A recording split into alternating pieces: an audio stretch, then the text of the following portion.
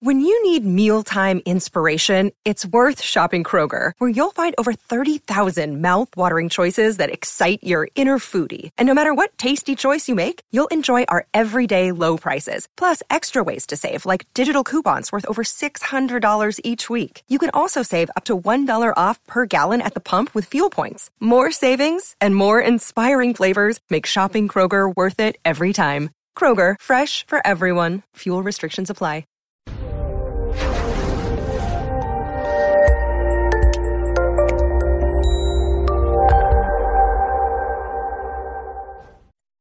This episode was pre-recorded as part of a live continuing education webinar.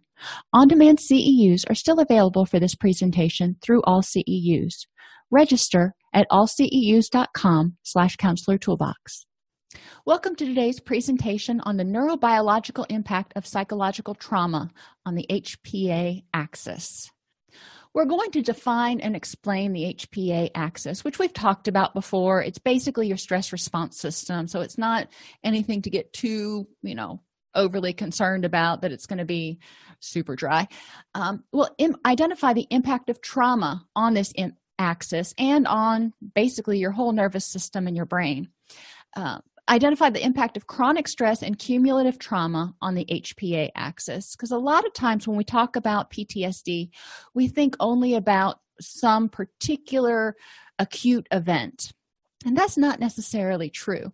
There are a lot of people with PTSD who have basically what I call cumulative trauma, and they were exposed to extensive child neglect.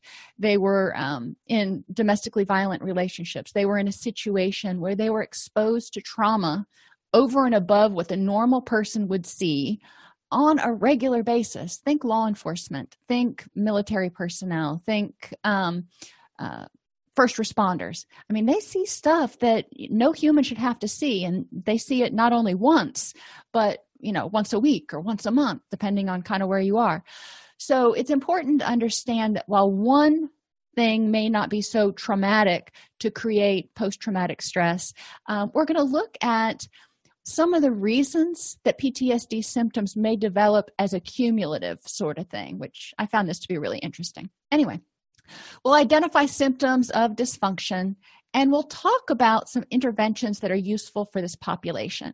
Now, my guess is none of you are prescribing physicians. So when we're going through this, you're going to be going, yeah, that's all well and good. What's the point? And I want you to think about exactly that. With what this information is telling me on each slide, how can I use that to help my clients who either have been exposed to trauma and have not yet developed any sort of PTSD symptoms, or who have PTSD symptoms, and how can I use this information to better tailor my treatment plan to help them become more effective in managing their symptoms.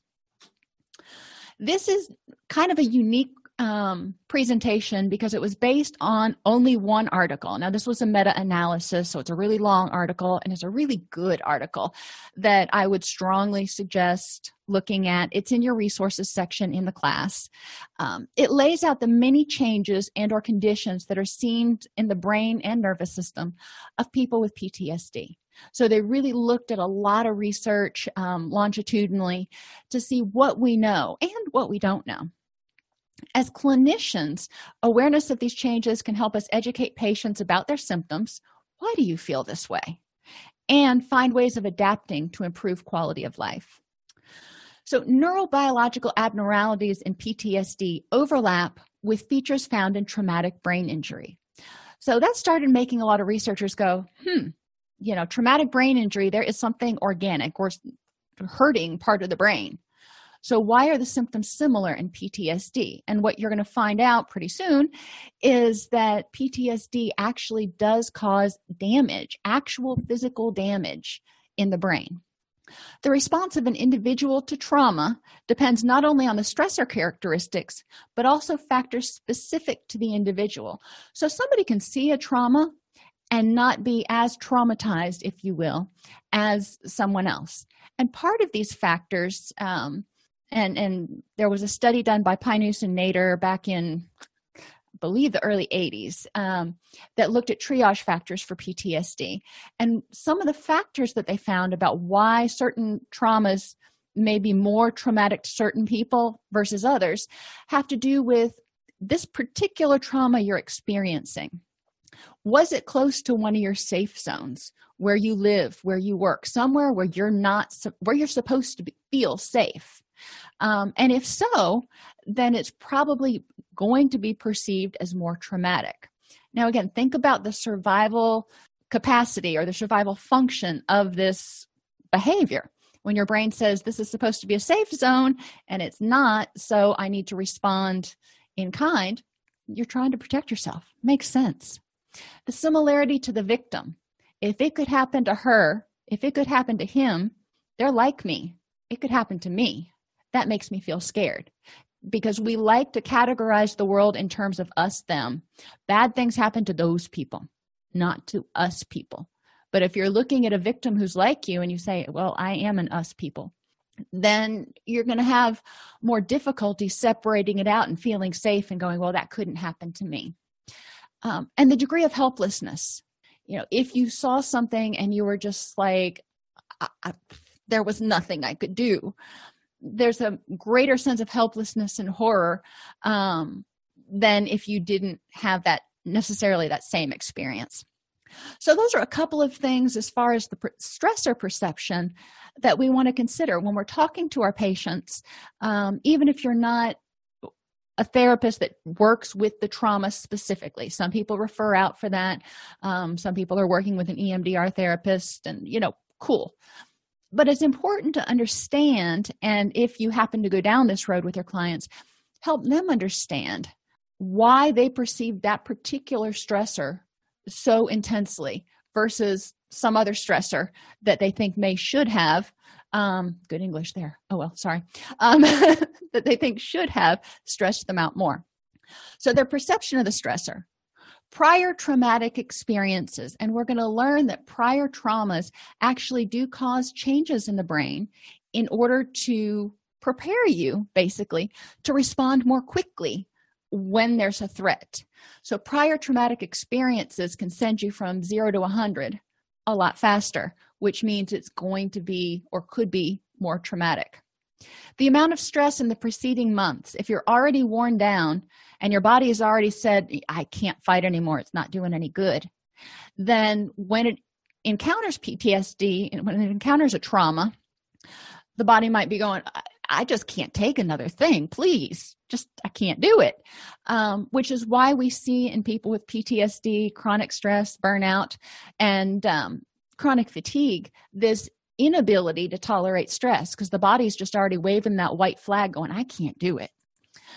Current mental health or addiction issues. Again, that's your body's way of saying something in the neurotransmitter, something in the system is a little bit wonky. And that means I'm not going to be able to respond 100% healthy and functionally to whatever's going on. And the availability of social support. Now, a lot of the research, especially with emergency service personnel, points to the availability of social support within 24 hours of the trauma. So when there's an officer-involved shooting, when there's something that they encounter on duty that's a trauma, the ability to have social support within that first 24-hour, preferably first 2-hour period to at least touch base with a positive social support is really vital to helping somebody process the memories instead of just kind of them disappearing into Never Never Land and getting solidified in an unhelpful way. For the vast majority of the population, though, psychological trauma is limited to an acute transient disturbance. You see something, it's traumatic. You're like, oh my gosh, wow. It is devastating. And yeah, it's going to affect you for a little while. But in a week or two, you're kind of feeling like you got your land legs again. So there's this subpopulation of the population. There's this small group that end up developing PTSD. The signs and symptoms of PTSD reflect a persistent adaptation of the neurobiological symptoms to witnessed trauma. And I crossed out abnormal. In the article, it says abnormal. And I look at it as a perfectly normal adaptation because the body's either going, with the reserves I have right now, I can't deal, or, whatever it's doing, it's trying to protect itself. Now, it may not be really helpful, but from a survival perspective, it generally makes sense. So I try, when I'm working with clients, to help them see the functional nature of their symptoms given the knowledge they had or the state they were in at the time. So now to the HPA axis, the hypothalamic pituitary adrenal axis, aka your threat response system. It controls reactions to stress and regulates many body processes, including digestion, the immune system, mood and emotions, sexuality, energy storage, and expenditure. So let's think about this real quick. When you're under stress, your body goes, threat, threat, threat. I need to survive. So it sends out excitatory neurotransmitters that get you wired up, which kind of makes your digestion speed up a little bit. It can cause some cramping in the abdominal area. Your immune system, this is not really important right now. Threat, threat, threat. We're not worried about the flu. Mood and emotions, you tend to be hypervigilant, more easily startled. Threat means fight or flee, which means anger or anxiety. So you've got some stress emotions, and I don't want to say dysfunctional because they're very functional. Your body perceives a threat and it's saying you need to do something. Sexuality. Well, if there's a threat, this is no time to procreate. So your body says, let's turn off those sex hormones right now because we need to use our energy for fighting and fleeing, not procreating, which is all well and good.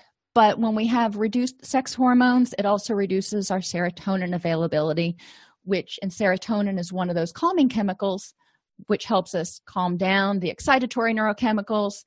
So without them, you stay revved up, which brings us to energy storage and expenditure. You're revved up. You're on high alert. You're staying up here.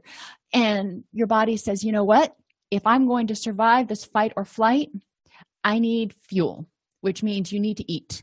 Preferably high-fat, high-sugar foods. That gives us instant energy and sustained energy. We want calorie-dense stuff.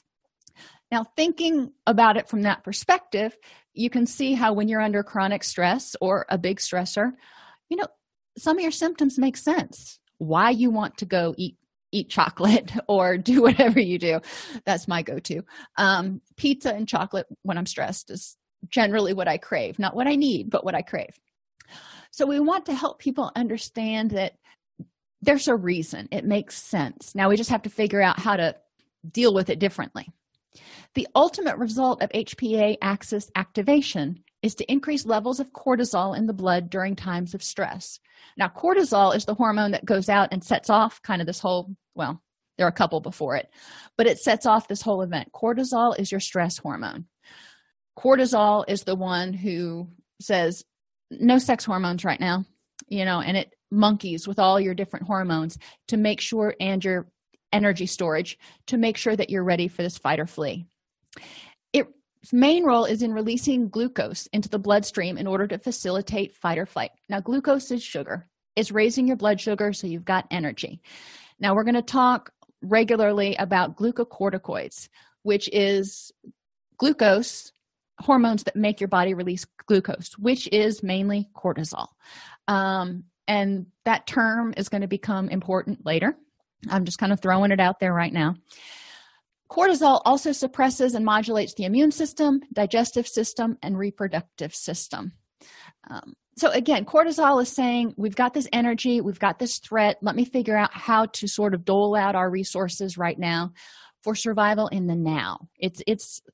Cortisol is very present focused. It's not looking at, the long term and going, well, this will pass. Cortisol is very right now. HPA-Axis dysfunction.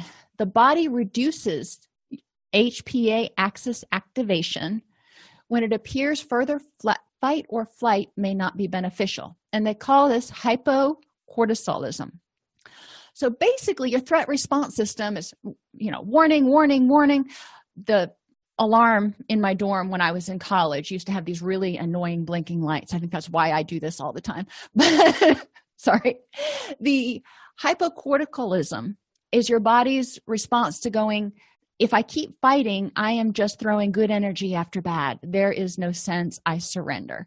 And so it turns down the system and it stops producing as much cortisol. That way it has cortisol, your stress hormone, for when there is a bigger, more threatening threat. Well, what does that mean? Well, we need cortisol. Cortisol is what helps us get up in the morning. Our cortisol goes up and down throughout the day, which helps us have the energy to get up, go to work, do those sorts of things. It's a normal hormone when it's in the right balance. Hypocortisolism, seen in stress-related disorders such as chronic fatigue syndrome, burnout, and PTSD, is actually a protective mechanism designed to conserve energy during threats that are beyond the organism, that's us, ability to cope. So dysfunction in the axis causes abnormal immune system activation. So you have increased inflammation and allergic reactions. Cortisol is also related to cortisone. Your body is not releasing its natural antihistamines when you are, under stress, which is why your allergies seem to bother you more. Which, when your allergies bother you more, you're probably not sleeping as well at night. And we know that not sleeping as well as night keeps your HPA-Axis activated. So you're fighting this battle. You're trying to squeeze blood out of a turnip, basically, because your body said, we're not releasing any more cortisol. I don't care what you say. But everything else, you're not sleeping as well. You're still kind of revved up. You're fatigued. And your body's going, but there's a threat. And back in your brain, they're going, yep, but it's not a big enough threat yet. So you can see where this cascade, you're fighting inside your own body and all your systems are kind of arguing. Irritable bowel syndrome, such as constipation and diarrhea, because cortisol speeds things up. And if you don't have enough cortisol, what might happen? Reduced tolerance to physical and mental stresses, including pain. Remember, I said that sex hormones go down, which means that availability of serotonin goes down. We know that serotonin is not only involved somehow in mood, it's involved with some level of anxiety reduction, but we also know it's involved in pain perception. So when serotonin goes down, we perceive pain more acutely, and altered levels of sex hormones. So fatigue, and you're like, well, where did that come from? Well, the HPA-Axis is activated. See how many times I can say that without tripping on my tongue. When it's activated, it sends out these, excitatory neurotransmitters. When you're excited for too long, you get fatigued. Well, interesting little caveat or thing here. Fatigue is actually an emotion generated in the brain. We've learned to label it, which prevents damage to body when the brain perceives that further exertion could be harmful. Sounds similar to hypocortisolism? It is. So, what do we know from athletes? We know that fatigue in sports is largely independent of the state of the muscles themselves. So fatigue, your muscles usually only work up to about 60% of their ability to work, and then fatigue starts to set in. So there was still a big margin that you could work before your muscles finally gave out and said, oh, no more, I've got jelly legs. But your muscles quit. You start feeling tired. You start feeling exhausted. So this is a protective mechanism. The body's going, we need to conserve a little bit of energy because you got to get home and shower and, prepare to run in case a tiger chases you. But what factors is your body paying attention to that tells it, okay, whoa, we need to stop so we've got enough reserve in the event of a problem? Core temperature. You're working out, your core temperature goes up. At a certain point, it goes, that's high enough. Your glycogen, your blood sugar levels, your oxygen levels in the brain, how thirsty you are, whether you're sleep deprived to begin with, is going to mean that you fatigue a lot easier. And the level of muscle soreness and fatigue going into that exercise session, the brain kind of takes all these factors into effect and goes, okay, I can let you work out this much, and then I'm going to shut you down. It's off. What they have found, though, is we can override this. So when clients come into our office, they're fatigued. They're off. They're just like, I'm exhausted, I'm agitated, I'm irritable, I'm not sleeping well, I just, okay. So with athletes, we know that psychological factors can be used to reduce fatigue, such as their emotional state. If they go in a positive emotional state or a hyped up, energized emotional state, if they're listening to really energizing music, it can help them push past that fatigue point a little bit. If they know the end point, maybe they know they're doing 3 sets of 10 reps, they're going to push through faster or more effectively than if they're working with a coach and they have no idea how many sets they've got or how many reps they've got to do. They're just like, are you going to make it stop? Other competitors that serve as motivation, they're looking around, they're seeing other people doing it, and they're going, okay, I got this. And in the case of athletes, visual feedback. They're seeing growth in their muscles. They're seeing positive changes. So they can push through that fatigue a little bit more. They're like, okay, this is worth it. So fatigue is one sign that the body is getting ready to downregulate that HPA-Axis and go, conservation. In practice, in counseling practice, how can we help reduce mental fatigue and help clients restore their HPA-Axis functioning? And one of the things I would challenge you to think about is how can we increase their self-efficacy and their hyped upness, if you will, in their emotional state, that can-do attitude, increase their hardiness and resilience. We talk about those a lot. Make sure they know their endpoint. Where are they going? What are their symptoms look like? What is it going to look like in 3 weeks, in 3 months? And what can we reasonably think will change? Let's give them some tangible goals that they can look at. Other competitors or motivation, group therapy can be very, very helpful in dealing with some of this stuff. Obviously, you're not going to do a lot of trauma work in group most of the time. But having other people around, knowing that there are other people that are dealing with PTSD, and having support groups can be really helpful because they can cheer each other on and go, come on, John, you got this. You just need to push. I know this is a really tough week for you. And that can help people push through that fatigue. And feedback. Now, in the case of psychological issues, we're not talking visual feedback, but we're talking about looking at that treatment plan or looking at their symptoms and being able to say, you know what, I have made progress. I'm not having nightmares as much. I actually slept through the night last night. Who knew? And finding those things that they can latch onto and go, things are getting better. They're not going to get exponentially better overnight, likely, but they are getting better, and I can see this incremental progress.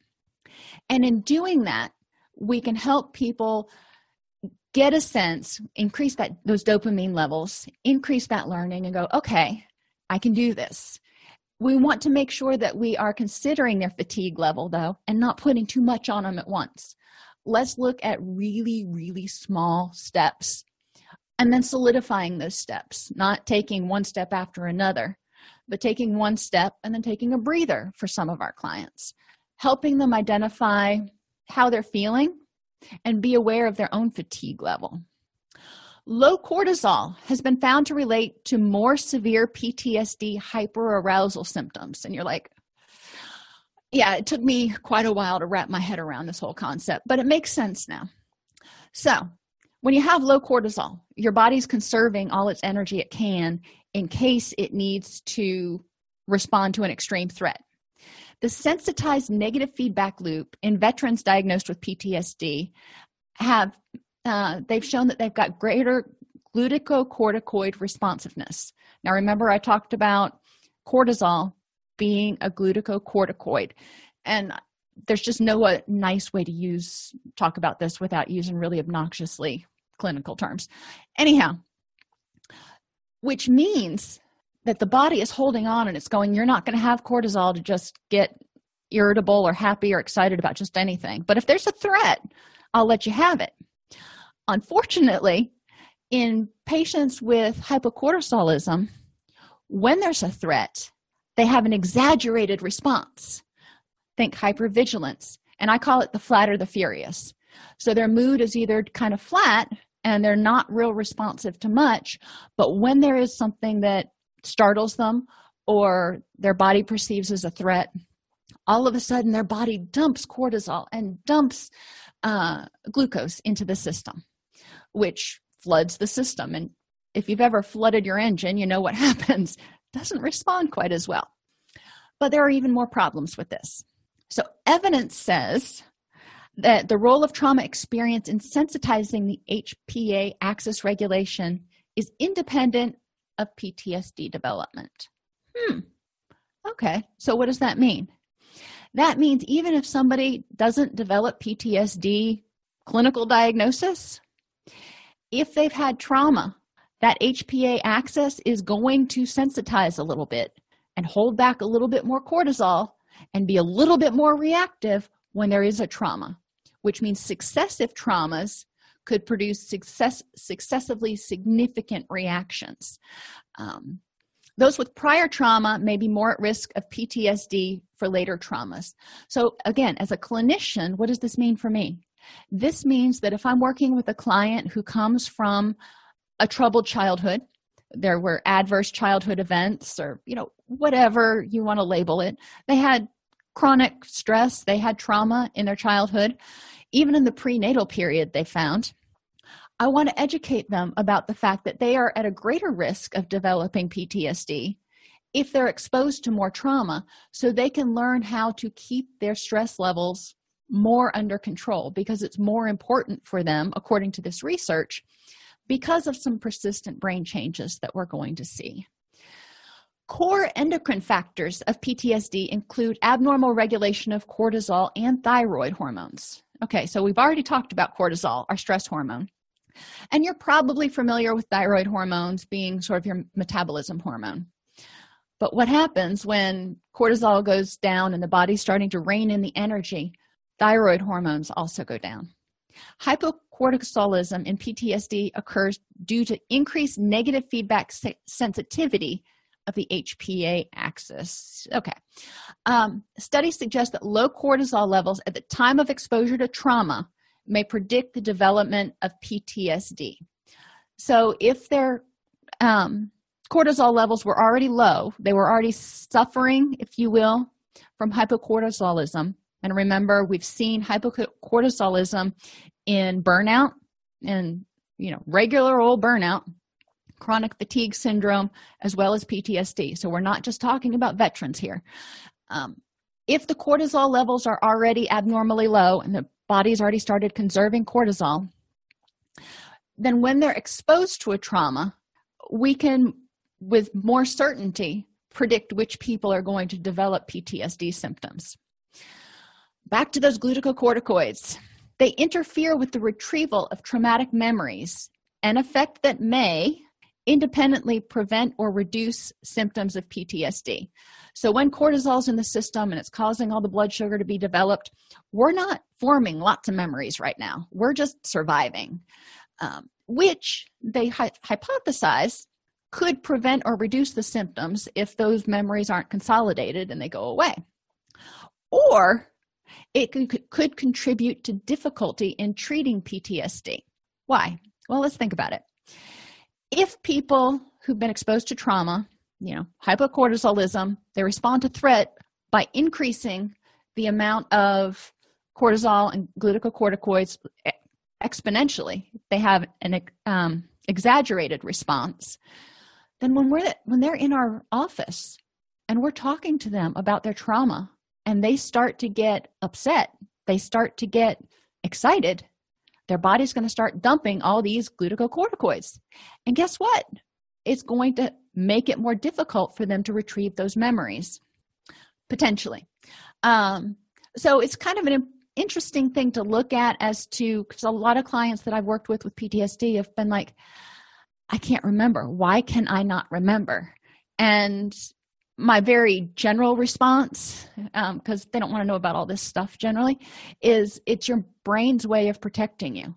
It's your brain's way of saying there's a threat right now and you need to protect yourself from the threat. We don't need to be worrying about all those memories back there.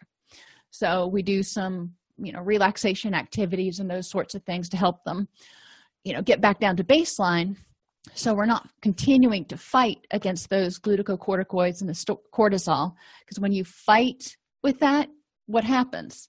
The client generally gets progressively frustrated, progressively upset, and progressively unable to think clearly and access those memories.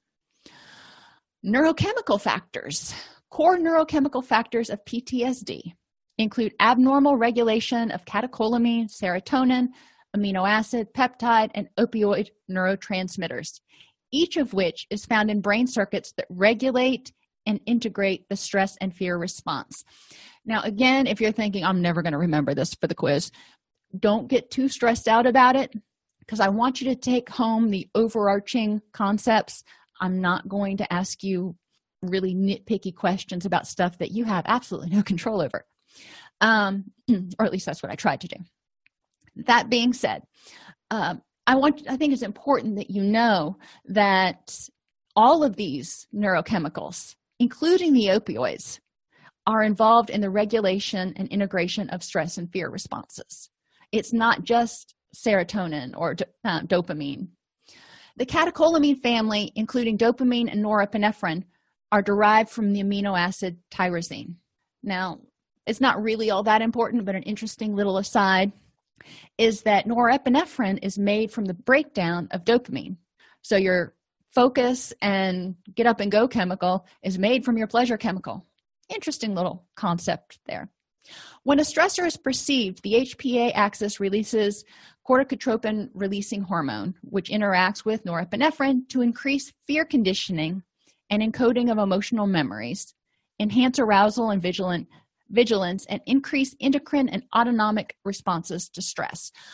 So when the threat response system is turned on, it releases cortisol, which interacts with norepinephrine.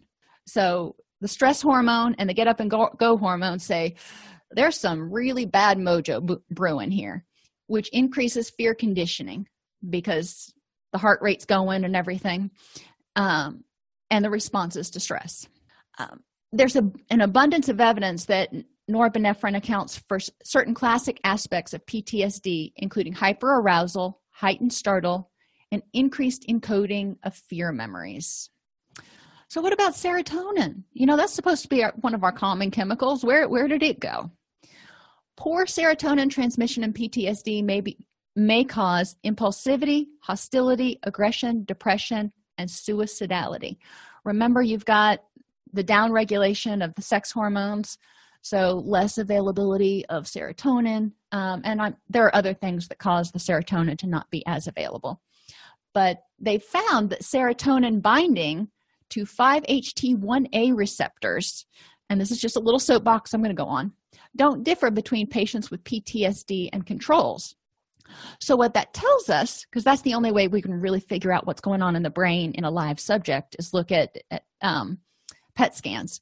But what we have figured out, or they've hypothesized, is the fact that the serotonin may not transmit as effectively. It may be a really weak connection. It's connecting, but it's kind of like having rabbit ears. You got to twist it to get the signal to come in correctly. All right, this is another one, just a concept I want you to think about. All they're looking at in the research is the 5-HT1A receptor. There are a ton of 5-HT serotonin, 5-HT receptors, and each one of these receptors is involved in some aspect of addiction, anxiety, mood, sexual behavior, mood, sleep. So when we're talking about why SSRIs don't work, well, SSRIs only bind to certain receptors, and if we're not picking the right receptor, if it is serotonin at all, then we're probably barking up the wrong tree. I educate my patients about this if they decide they need to go on antidepressants, just so they don't get frustrated as easily. I mean, it's still frustrating, but so they don't feel hopeless if the first medication they start taking doesn't seem to work or makes it worse. We talk about why that might be, because there are so many different receptors for each one of the neurotransmitters. There is a really cool table if you're into this stuff. It's actually on Wikipedia, and it talks also about not only what these receptors do, but also what chemicals, what medicines act on these receptors and how. So, food for thought. GABA has profound anxiolytic effects in part by inhibiting the cortisol norepinephrine circuits. So it turns down the excitatory circuits. Patients with PTSD exhibit decreased peripheral benzodiazepine binding sites. Well, we know that when the body secretes a neurotransmitter, it goes to the other end and it binds like a locking key, if you will, or it knocks on the door and the door gets opened and it goes through, however you want to think about it. Basically, what they found is in patients with PTSD, the GABA goes through and the GABA levels are okay, but then it knocks on the door to get let in, or it tries to put its key in the lock, and there's something wrong at the binding sites, or the binding sites, somebody super glued them shut and they're just not there, which is why patients with PTSD tend to have a harder time de-escalating when their anxiety and stuff gets up, because the GABA's there, but it's got no doors to go through, no locks to bind with, however you want to, whatever metaphor you want to use. This may indicate the usefulness of emotion regulation and distress tolerance skills due to the potential emotional dysregulation of these clients. So remember, we talked about them having a more exaggerated get up and go response to a perceived threat. And they also have a harder time calming down, which is basically one of your primary tenets of emotional dysregulation. So one thing as clinicians we can do is help patients learn that, okay, their body responds differently to stress than other people, at least for right now. So it's important for them to understand what emotional dysregulation is, emotional regulation strategies, as well as distress tolerance skills to help them until they can calm down to baseline, because it sometimes takes them longer than other people. As clinicians, we also can help reduce excitotoxicity in order to reduce stress, improve stress tolerance, and enable the acquisition of new skills. When the brain gets really going, when the cortisol's out there and the glucocorticoids are in there, it's actually toxic and starts causing neurons to disappear, which we're going to talk about in a second. It's kind of scary. NMDA receptors have been implicated in synaptic plasticity, which means the brain's ability to adjust and adapt, as well as learning and memory. So these are good receptors. I'm liking them. Glutamate binds with these receptors, and high levels of glutamate are secreted during high levels of stress. Glutamate, remember, is what GABA is made from, but high levels of glutamate, it's an excitatory neurochemical. It gets in the brain, and overexposure of neurons to this glutamate can be excitotoxic and may contribute to the loss of neurons in the hippocampus of patients with PTSD. So we're actually seeing brain volume decrease as a result of exposure to certain chemicals. Elevated glucocorticoids increases the sensitivity of these receptors. So you've got a bunch of glutamate being dumped, and you've got a bunch of glucocorticoid, you've got cortisol in there, making these receptors more sensitive. So they're more sensitive and they've got more coming in, which makes it a whole lot easier to become toxic and start causing neuronal degradation. What does that mean? Why do we care? It may take clients with PTSD more time to master new skills because of emotional reactivity, but also because some of their synaptic plasticity may be damaged. So it may take them a little bit longer to actually acquire and integrate these new skills. It's not saying they're stupid. They can remember it just fine. However, when they're in an emotionally charged state, and helping their brain learn that, okay, this isn't a threat, that's one of those sort of subconscious things that has to happen that can take longer. If the brain becomes excitotoxic during stress, inhibited learning and memory, then it becomes excitotoxic during stress, which inhibits learning and memory. So it's under stress, things are excitotoxic, neurons are starting to disappear. So I'm wondering, and I'm just hypothesizing here, I don't know the answers, obviously, or I wouldn't be prefacing it. But what happens during exposure therapies? Because that's exactly what we're doing, is we are flooding the brain with all of these chemicals and creating basically an excitotoxic situation. Now, they found some evidence that exposure therapies can be helpful according to the DOJ website, but or not the DOJ, I can't even think of it right now, the VA website. But I'm wondering long term what the impact is. Endogenous opioids, natural painkillers, act upon the same receptors activated by exogenous opioids like morphine and heroin. These exert an inhibitory influence on the HPA-Axis. Well, we know that. People take opiates and it has depressant effects on them. It slows them down, calms them down. Alterations in our natural opioids may be involved in certain PTSD symptoms such as numbing, stress-induced analgesia, and dissociation. Again, think of any clients you've had who have abused or even taken and not like the side effects of opiates. What do opiates do to some people? Make them feel more relaxed, stress-induced analgesia. They don't have as much physical pain. Sometimes it's their I don't care pill. Another interesting factor is naltrexone, which is used to oppose opiate, appears to be effective in treating symptoms of dissociation flashbacks in traumatized persons. So basically they're saying if we undo the endogenous opioids, we can treat these symptoms. It highlights the risk of opiate abuse for persons with PTSD, though, because if endogenous opioids produce some of these numbing symptoms and dissociative symptoms so they can get away from the pain and the flashbacks, then if they add to that, oral opioids, it could prove to be a very tempting cocktail.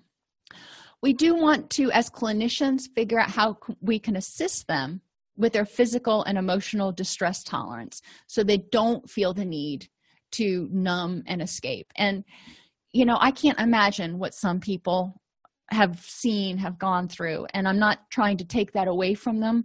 I'm trying to help them figure out how they can stay present and learn to integrate it.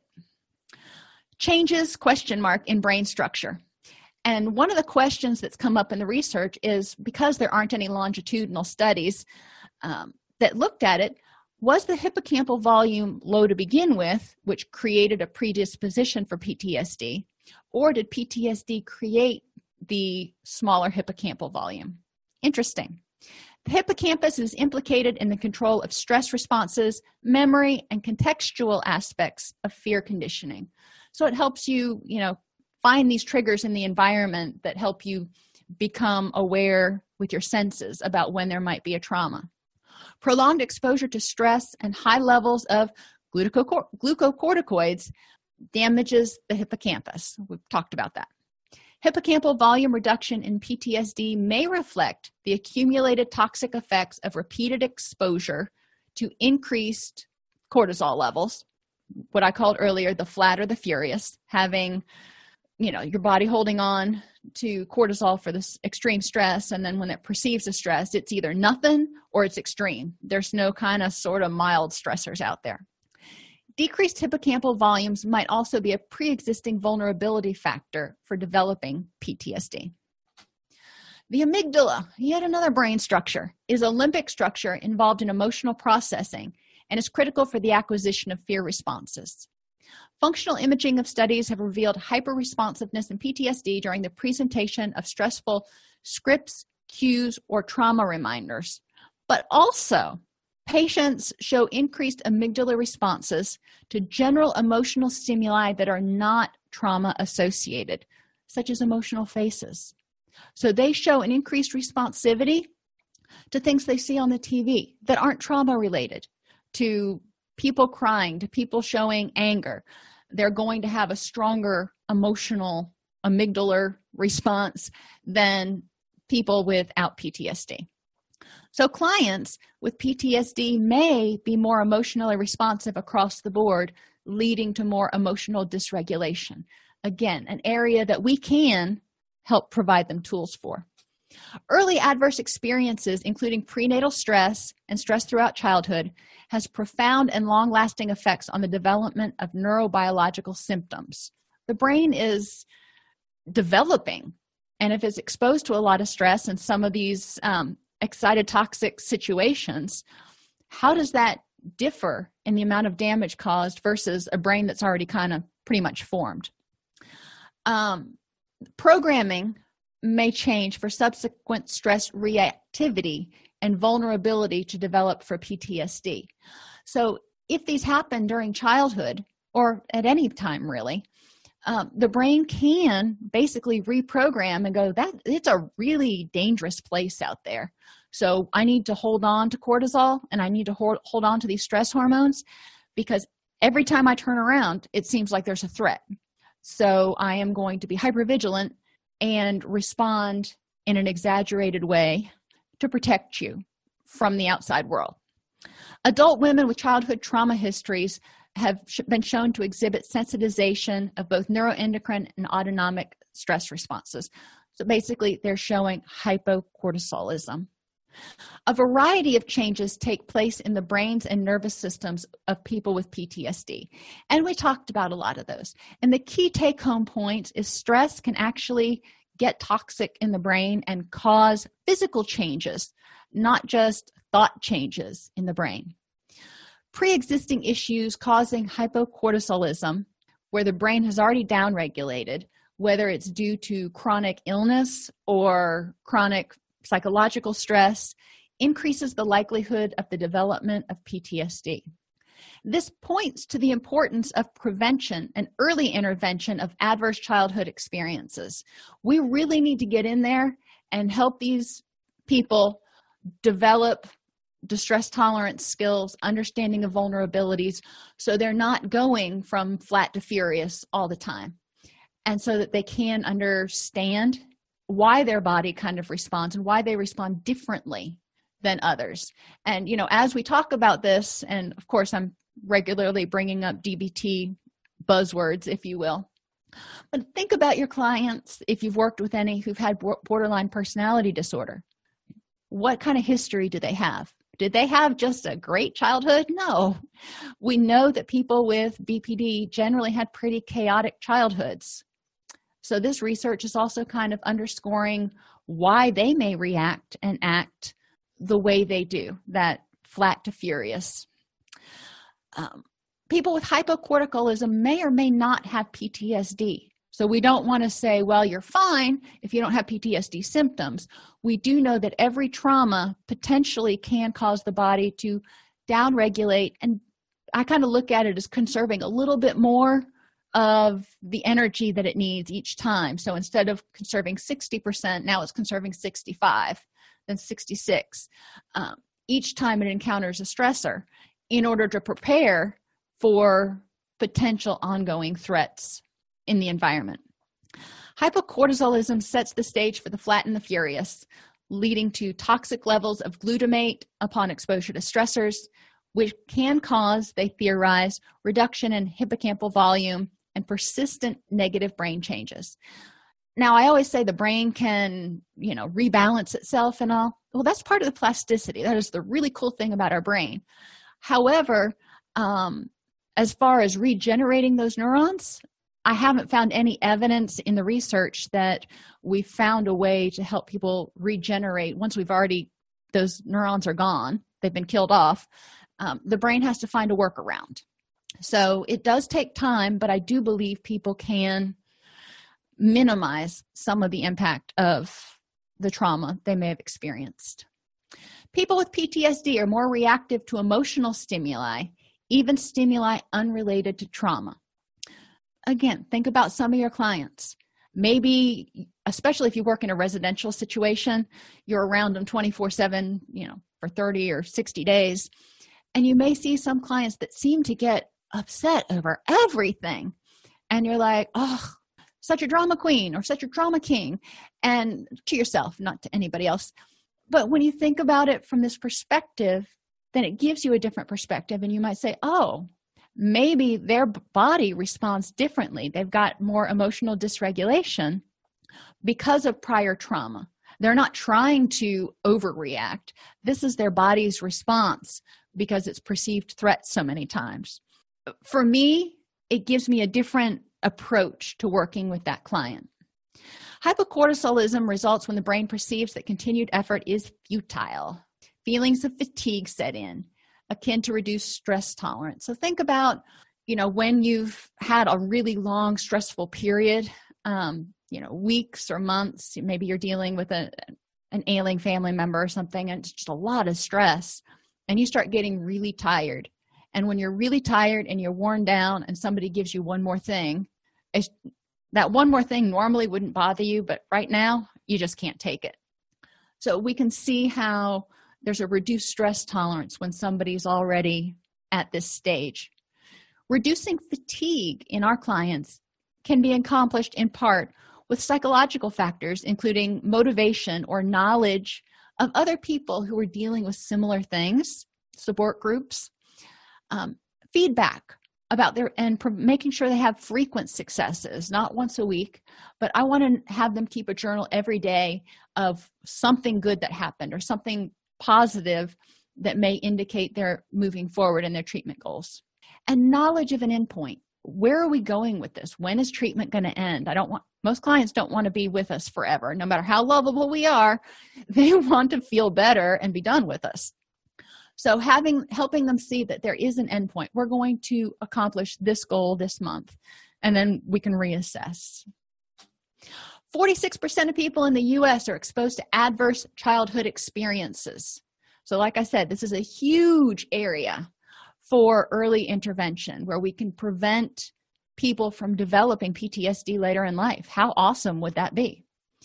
Instruction and skills to handle emotional dysregulation, including mindfulness, vulnerability prevention and awareness, emotion regulation, distress tolerance, and problem solving could be wonderful additions to health curriculums, any skills groups you do with children or adolescents or even adults.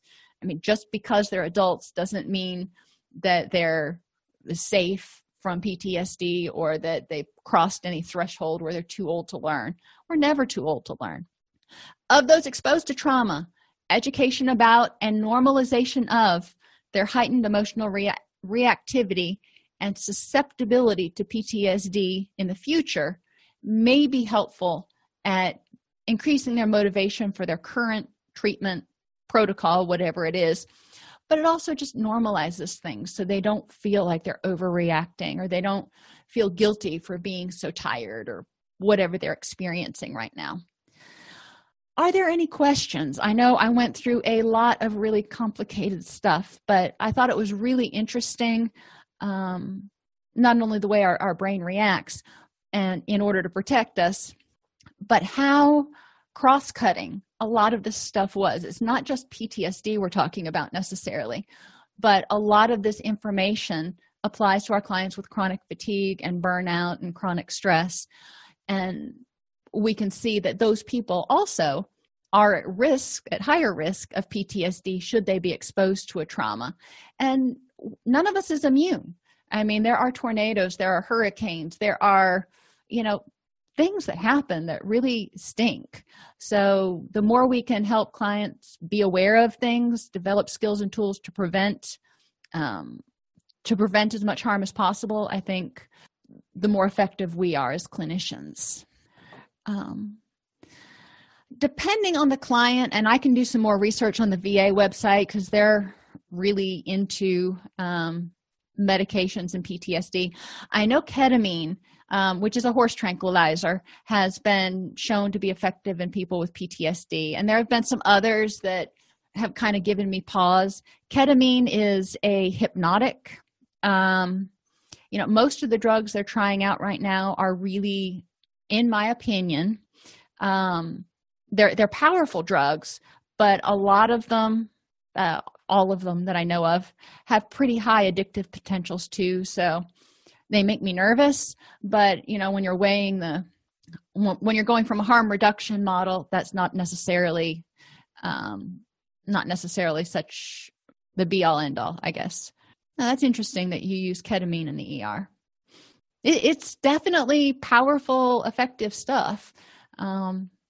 And like I said earlier, some of the stuff that some of my clients and some people have seen, done, experienced, I couldn't even imagine. And, sometimes for them to actually survive, we may need to look at some of these more intense, more powerful drugs.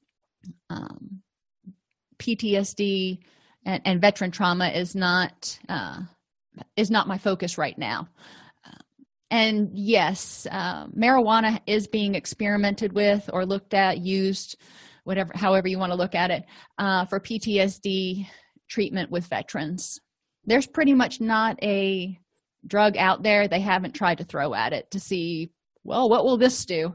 I believe they were even using LSD experimentally for a little while too. The VA, if you're interested in this topic, let me see if I can pull that down into here. Here we go. The National Center for PTSD, U.S. Department of Veterans Affairs, has a lot of information. If you go to for professionals, it has a ton more information. If you can get some of your CEUs on demand, they do have some free CEUs for PTSD here. I've never taken any of them, but what I've looked at when I've looked at like the PowerPoints, the presentations and stuff, I'm sure they're good. So if you do focus a lot with PTSD and you can get on-demand CEUs, then this might be a place to get some good free ones. Aside from DBT, are there any other evidence-based practices for therapy that you've seen work best in combination with the medications? Cognitive processing therapy. When you're working specifically with veterans, and there is a free course on that too. And this one I have gone through, and it's really awesome. cpt.musc. Here, I'll just put it in the .edu. And this is a free course. Oops. And here's the other one. Golly, everyone. And EMDR does have a lot of research effectiveness with people with PTSD too. So yes, I would definitely encourage people to explore all options. Alrighty, everybody. I really appreciate you coming today and sticking with me through this topic. And I will see you on Thursday. If you have any questions, please feel free to email me. Or you can always also send it to support@allceus.com. Either way, I get it. And otherwise, I will see you on Tuesday. Thanks a bunch. If you enjoy this podcast, please like and subscribe either in your podcast player or on YouTube. You can attend and participate in our live webinars with Dr. Snipes by subscribing at allceus.com/counselor toolbox.